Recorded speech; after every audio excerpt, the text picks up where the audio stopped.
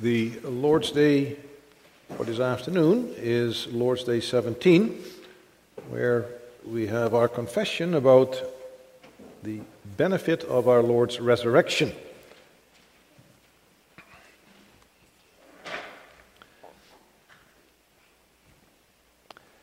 And we confess there. How does Christ's resurrection benefit us? First, by his resurrection, he has overcome death, so that he could make us share in the righteousness which he has obtained for us by his death. Second, by his power, we too are raised up to a new life. Third, Christ's resurrection is to us a sure pledge of our glorious resurrection.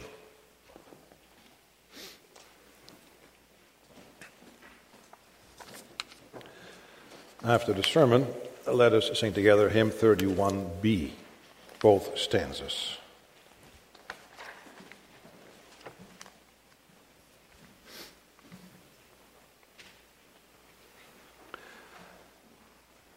Beloved congregation of our Lord Jesus Christ,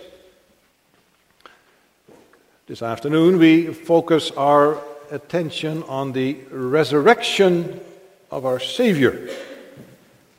Now, if you would take the amount of time spent on the resurrection in our catechism as any indication of importance, we might think must be some kind of minor doctrine. Just look back to Lord's Day 16. All those questions and answers about the death and the burial of our Lord Jesus Christ. Many, many questions, and then when it comes to the resurrection, just one relatively short question and answer. It's interesting. Previous Lord's Day even dedicated a whole answer to the burial of our Savior. How that was proof that he really died. But when it comes to speaking about the resurrection, no effort is made to prove that he really rose from the dead. Of course, sometimes you have to keep in mind when the Catechism was written and you say, well, what were the issues? What were the controversies back then? And it is true that you could say the main opponents of the Reformed position, be it Roman Catholics and the Baptists, had no issue. They all accepted the resurrection of our Savior. So there's no need to go into detail. Still, overall, the treatment of the resurrection, we have to admit, does look rather skimpy. Now, the brevity of the Catechism dealing with the resurrection, however, should not fool us. For obviously when the Catechism was put together and they thought, now what is a suitable unit of teaching every Sunday? It was deemed suitable to take the whole doctrine of the resurrection in the Lord's Day by itself. Because even though the summary might be very succinct and really capture a lot of points in a few words, there is much that is to be said about it, much scriptural teaching that we have to also pay attention to. And you notice how the Catechism very neatly breaks it down into 3 main points. Always very good for a sermon to bring it down to 3 points. It's interesting. You can even line it up with the way that, if you go back to the previous Lord's Day, it was brought out how really Christ's death affects our righteousness, it affects our legal standing before God, it affects our holiness, it affects our redemption. When you come to Lord's Day 17, you begin to realize that even though it was stressed, Christ had to die for our salvation. None of these things, our righteousness, holiness, and redemption, would be there without the resurrection of our Savior, Jesus Christ. For the gospel, even though Paul could sum it up sometimes as the gospel of Christ crucified, that's a very succinct statement. You can't leave it at that. You can't simply say, we preach the cross. Yes, we do. But we also preach Christ who died, but who rose again. If you stop at the cross, you don't have the whole gospel. As a matter of fact, we would not be saved from our sins. Essential that Christ rose from the dead. And that we may be clear on this, also in our minds, that we also might find the benefit and the comfort of our Lord's resurrection. I proclaim to you this afternoon, if Christ had not been raised, our faith is futile. And we see this by considering the significance of Christ's resurrection for our righteousness, our holiness, and our redemption. So if Christ has not been raised, our faith is futile. And first of all, we consider the significance of Christ's resurrection for our righteousness. Now, to see the significance of our Lord's resurrection for our righteousness, we turn our attention to the passage that we read from Paul's first letter to the Corinthians. You know, letter to the Corinthians has some of those key chapters that the children learn about. Sometimes just a one-liner. You know, when somebody says, well, what do you find in 1 Corinthians 13? Of course, the children say, that's the love chapter. But when you say 1 Corinthians 15, then right away, also I'm sure the children will say, oh, that's the resurrection chapter. And if they don't say it yet, they should say it after the sermon today. We should all say it. Right away think, 1 Corinthians 13, love chapter, 1 Corinthians 15, resurrection chapter. In that particular chapter, you get the most comprehensive discussion by the Apostle Paul about the topic of the resurrection. All kind of aspects are brought to the fore. We only read the first 28, but you could read the rest of the chapter and learn more about the resurrection. Now, such an extensive treatment of a particular point of doctrine or lifestyle in any of the letters, that it generally indicates that there was a particular problem in this matter that needed to be addressed. Because when you read through 1 Corinthians, you will see that Paul is addressing, he must have gotten a whole list of questions perhaps. He's addressing one question after the other. Now, what was the problem with respect to the understanding of the resurrection? If you look at what Paul is writing in 1 Corinthians 15, it's not so much that some denied the resurrection of Christ. That seems to have been accepted. Rather, it was said by some that there is no resurrection of the dead. But now Paul points out that if you hold this position, that there is no resurrection of the dead, then you cannot hold on to the fact that Jesus Christ arose from the dead. You can't have it both ways. Either there is a resurrection or there isn't. If there isn't, then also Christ did not rise from the dead. So Paul first of all shows there is a logical fallacy. You cannot have those two kind of opinions. And then he goes on to show now what would it happen if Christ had not been raised from the dead. Well, for one thing, it would mean that he, as an apostle, had not faithfully preached the gospel. Because the gospel is that both Christ died on the cross and he arose on the third day. But more significant is that if Christ had not been raised, he writes in verse 17, you are still in your sins. To use the words to 1 Corinthians 1 verse 30, Christ would not be our righteousness. We would not be justified. Now, Paul does not elaborate on why this is so, beyond stating the fact that we would not be righteous. We would still be in our sins. We get further elaboration. We pull in some other parts of Scripture now. For example, Romans 4, verse 25. You know, that broader discussion in Romans 3, chapter 4, even into 5, is how we are righteous through faith in Jesus Christ.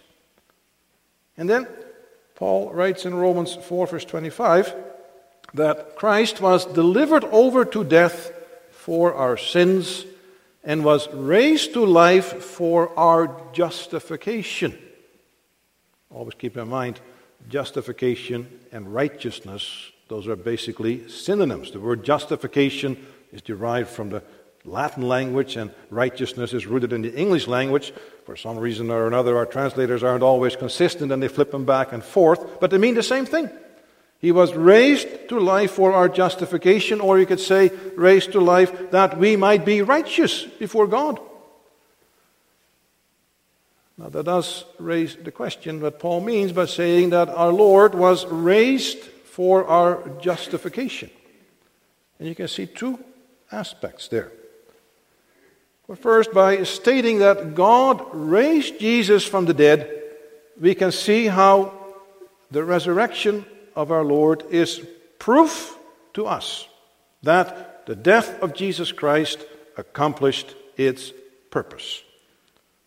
Should it ever come into our minds that we doubt whether Christ's death was sufficient, whether it really took care of all our sins, then we look to the risen Christ, and there, as it were, you could say, the Father says, now here is confirmation.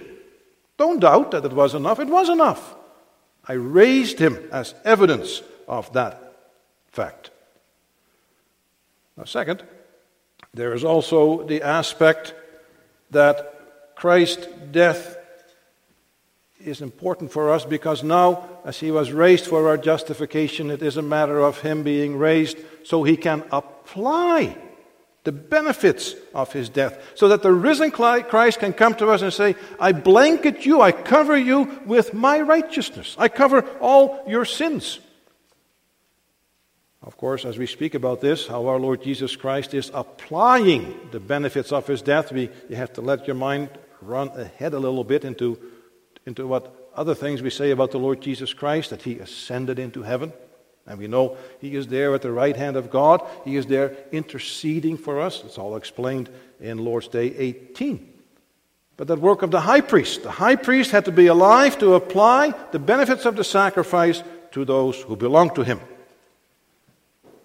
Now, as we see then, our Lord Jesus Christ applying the benefits, always speaking on our behalf. It's important to see that. He had to be alive to do that. It was no good if he was in the grave. That was still, in a sense, an incomplete work. Yes, the work of atoning was finished, but just the way the Lord Jesus Christ went to the Father. We know he said, Father, into your hands I commit my spirit. All an important aspect, all important steps, but not sufficient yet to be the atoning high priest. He had to become alive again. And then as the living Savior, the living risen Lord, in that capacity, he went up into the heavens just like the high priest in the Old Testament went into the Holy of Holies. And there he presented the blood of the sacrifice. Sometimes it's good in our mind to kind of peel those different aspects apart, like our Catechism does, to show you all the Lord Jesus Christ has done for us and kind of understand again that against the background of how it went in the Old Testament tabernacle and temple, the sacrifice, but then taking the blood to be presented before God. The Lord Jesus, as the risen Lord, took the evidence of his sacrifice in his body to the Father to atone for our sins.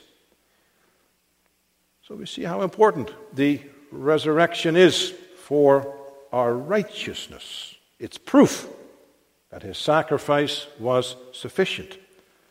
It's essential for our righteousness that as risen, living Lord, he is applying those benefits to us.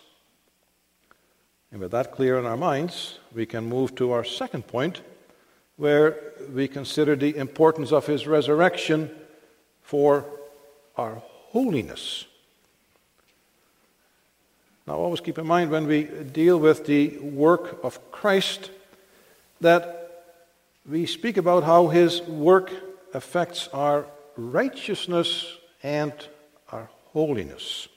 And the righteousness, that has to do with our legal standing before God. The word justification comes in, that it's a legal term. We are guilty. The Lord Jesus Christ addressed that guilt by paying the penalty for us. So our legal status is changed from being guilty to being innocent. But as we speak about justification, we also speak about the effect of our Lord's death and resurrection on the way we are already now in this life, on our nature. Our old nature has fallen into sin, but the work of Jesus Christ brings about a renewal of our nature. We are born again. And then we speak about our sanctification. And we have to realize that the resurrection of our Lord Jesus Christ plays an important role here as well. You think of the way the Apostle Paul wrote about it in Romans 6, for example, where he says, well, Romans, think about it, you were baptized.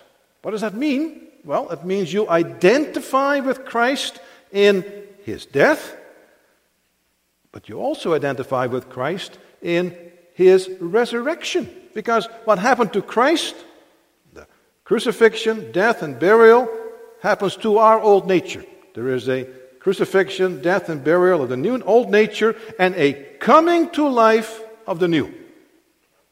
Something happens in the lives of God's children. We use the term that we are born again, a spiritual transformation. It's not just the case that God says, now I change your legal status, I take away the sentence of condemnation and I acquit you, but he says, I'm changing you. I'm renewing you. I mentioned Romans chapter 6. You can read that for yourself later on at home, a beautiful chapter where Paul then also works it through to show the implications for the life of the Christian. The Christian can no longer walk in the way of the old nature. It doesn't belong there anymore. You can't say, well, I'll sin all the more so grace may abound. Paul gets quite upset by that whole thought. That's why he brings this whole comparison in. You died with Christ, you rise with him, evidenced in your baptism. So, there's now the call to show that something has changed in us by the work of God through Jesus Christ and the work of the Spirit. And so in that respect, if you keep on reading in Romans chapter 6, you can see how in essence Paul is calling his readers to show that they are being sanctified, to show that they are a born-again people, because they have a living Savior who is working in them. So therefore, indeed, the resurrection of Christ has tremendous consequences for the way we go about our lives. Because we have a living Christ who works in us. We know he does it by the Spirit, but we can just compress it now. The living, risen Christ works in us. Of course, the way the Spirit works in us, the way he does that will be worked out later on in Lord's Day 20. But now, focus on the fact that there is the power of the risen Lord at work in us. And again, we see how the resurrection is the necessary complement to the death of Christ. His death means the dying of our old nature. His resurrection means the coming to life of our new nature. You know, the Apostle Paul, he brings this out, for example, in a passage like Ephesians 2, the verses 4 to 6. We read there, "But because of his great love for us, God, who is rich in mercy, made us alive." You know that? He made us alive with Christ, even when we were dead in trespasses. It is by grace you have been saved, and God raised us up with Christ and seated us with him in the heavenly realms in Christ Jesus. You see those words, they make you realize that, in essence, what we see happening to Christ happens to us. As we die with him, we are raised with him. It's not just a doctrine about Christ, it's a doctrine about us as Christians who are identified with the Lord Jesus Christ. It even goes so far, the way Paul writes there in Ephesians 2, that in essence you can already say we are seated with Christ in the heavens. It's quite remarkable. We sit here in church on earth. But in principle, because we belong to Christ, we are already sitting in the heavens. Quite a thought to kind of process there. All because we identify with the risen Savior. Now Paul brings this out also further, the consequences of believing in a risen Savior and how that affects us. I think of Colossians 3, the verses 1 to 3 in this regard. He writes there, "Since then you have been raised with Christ, set your hearts on things above, where Christ is seated at the right hand of God. Set your mind on things above, not on earthly things, for you died and your life is now hidden with Christ in God." Notice again, you have been raised with Christ. It's not just a doctrine there, Christ arising, doctrine that affects us. And our brothers and sisters, we need to grasp the truth that the risen Christ is now at work in us. He has raised us up to a new life. The whole process of sanctification is taking place. If we don't see that, we will constantly be frustrated by any call we hear from the pulpit to holy living. Because we might think, well, I can't do that. We might even have very pious excuses like, what do you expect from me? Why do you chase after me? I'm only a weak sinner, you know. But if you look at all the calls to holy living in Paul's letter, you will see that without fail, these calls come within the context of having a risen, living Savior who is working in us. It doesn't come to people who are still in the old nature. It comes to the people who have been given the new nature with Jesus Christ. Think again of passages in Romans 6 and Colossians 3. And just to quote one more from the Colossians 3, Paul wrote, "Since then you have been raised with Christ," that's the reality, we have been raised with Christ, "set your hearts on things above." You see, God does not call to holy living without first justifying us and then working in us. And we run into problems when we quickly kind of throw up our hands and say, well, I can't. It's true. On our own, we can't. But the marvel is that we are not called to do this on our own. The marvel is that the gospel is about a risen Christ working in us, giving us a new power. And so whenever we hear the call to holy living, then the first thing we have to do is look to our Lord Jesus Christ and say, Lord, I hear the call and I rely now on your strength.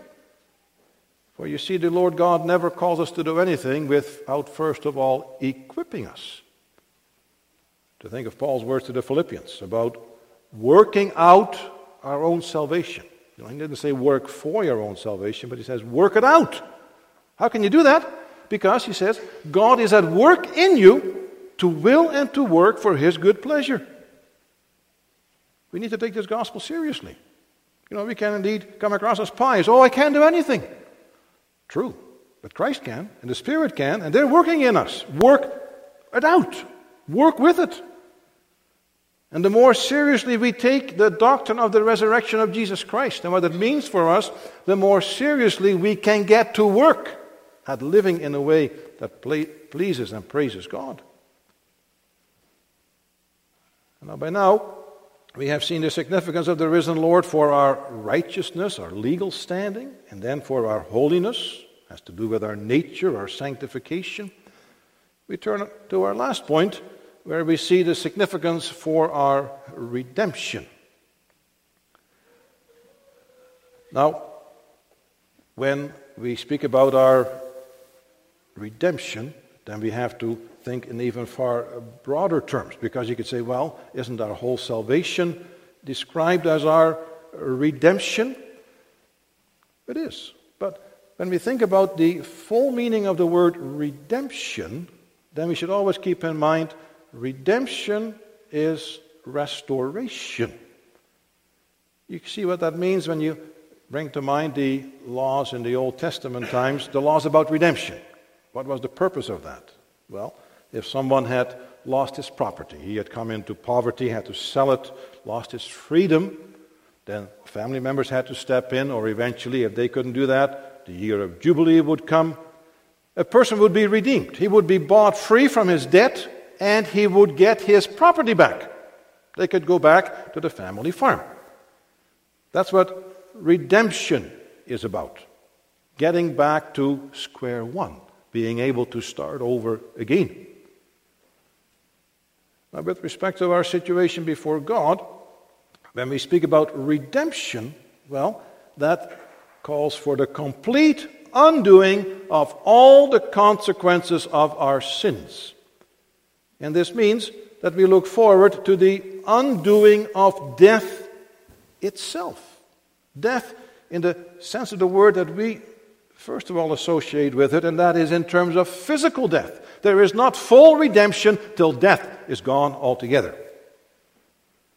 Now here we go again to our scripture reading from 1 Corinthians chapter 15. Because there, as we came to about verse 20, Paul joyfully proclaimed that Christ had truly been raised from the dead, And then Paul says, Christ is the first fruits. That's a term from the harvest of the Old Testament people of Israel.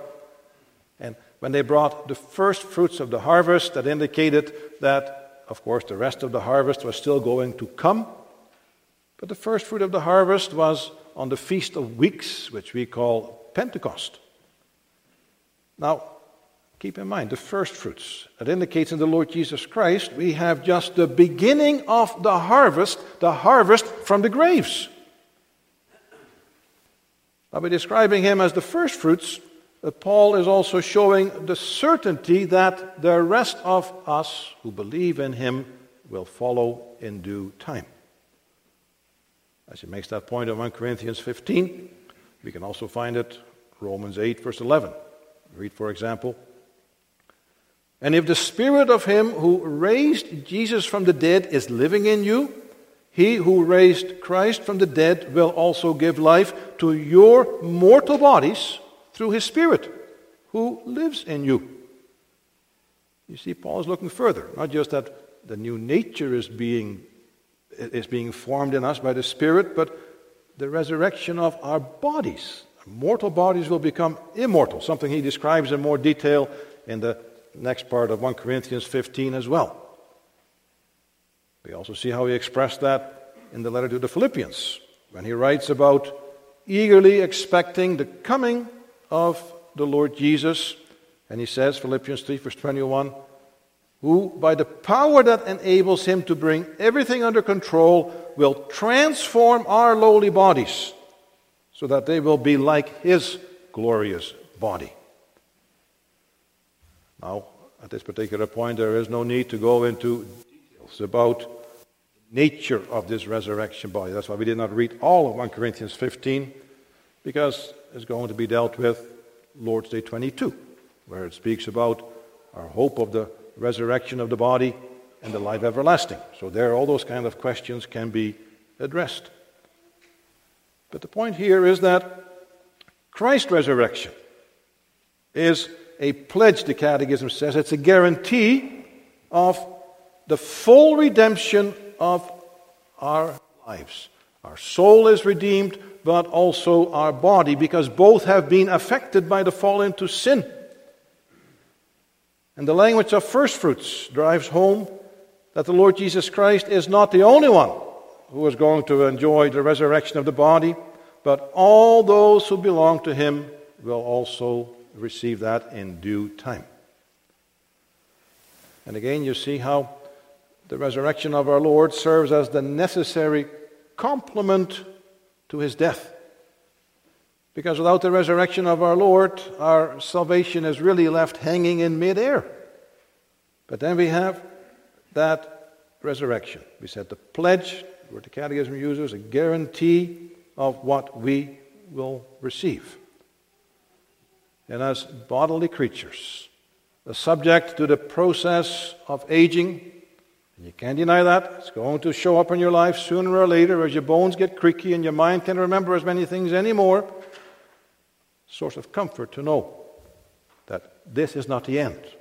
We might end this life kind of creaky. Our lives might be full of decay by the time we finally go to the grave. It's not the end. It's a great source of comfort. Also, as we think about our loved ones who may already have gone before us to be with the Lord. And we may have had to go to the cemetery and see their bodies be put into the grave. As we think of the risen Lord, and we know that's not the end. It's not the end. It's not the final farewell for Christians when they have to go to the cemetery. One day, like the Lord Jesus Christ arose, we will arise. Now it's interesting, in John chapter 6, when the Lord Jesus, he describes himself as the bread from heaven. And then, as he does that, and he speaks about those who eat this bread from heaven, those who eat, he explains later on that is his flesh and blood, he says that they will live. And he even specifies a number of times that he will raise them up at the last day.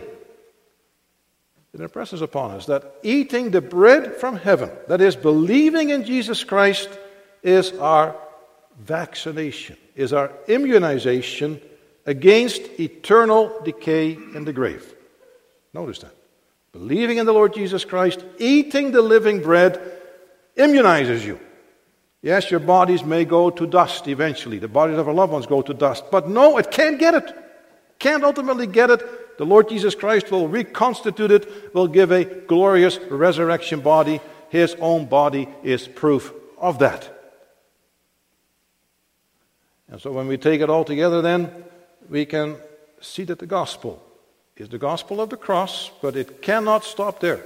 We should also speak about the crucified one who arose from the dead. His resurrection is an absolutely essential complement if we are going to be righteous before God, if we are going to be holy before God, if we are going to receive the full redemption of all of life, even to the point of a resurrection body. For every aspect of what our Lord has done, His whole ministry, every step, no step was wasted, all an important part of the gospel of salvation. Now, the resurrection of our Lord does underline our only comfort. As we know, we are safe under the care of our living Lord who is working for us and He's working in us. And for that reason, we have every reason to sing with joy. Christ has risen. Hallelujah. Amen.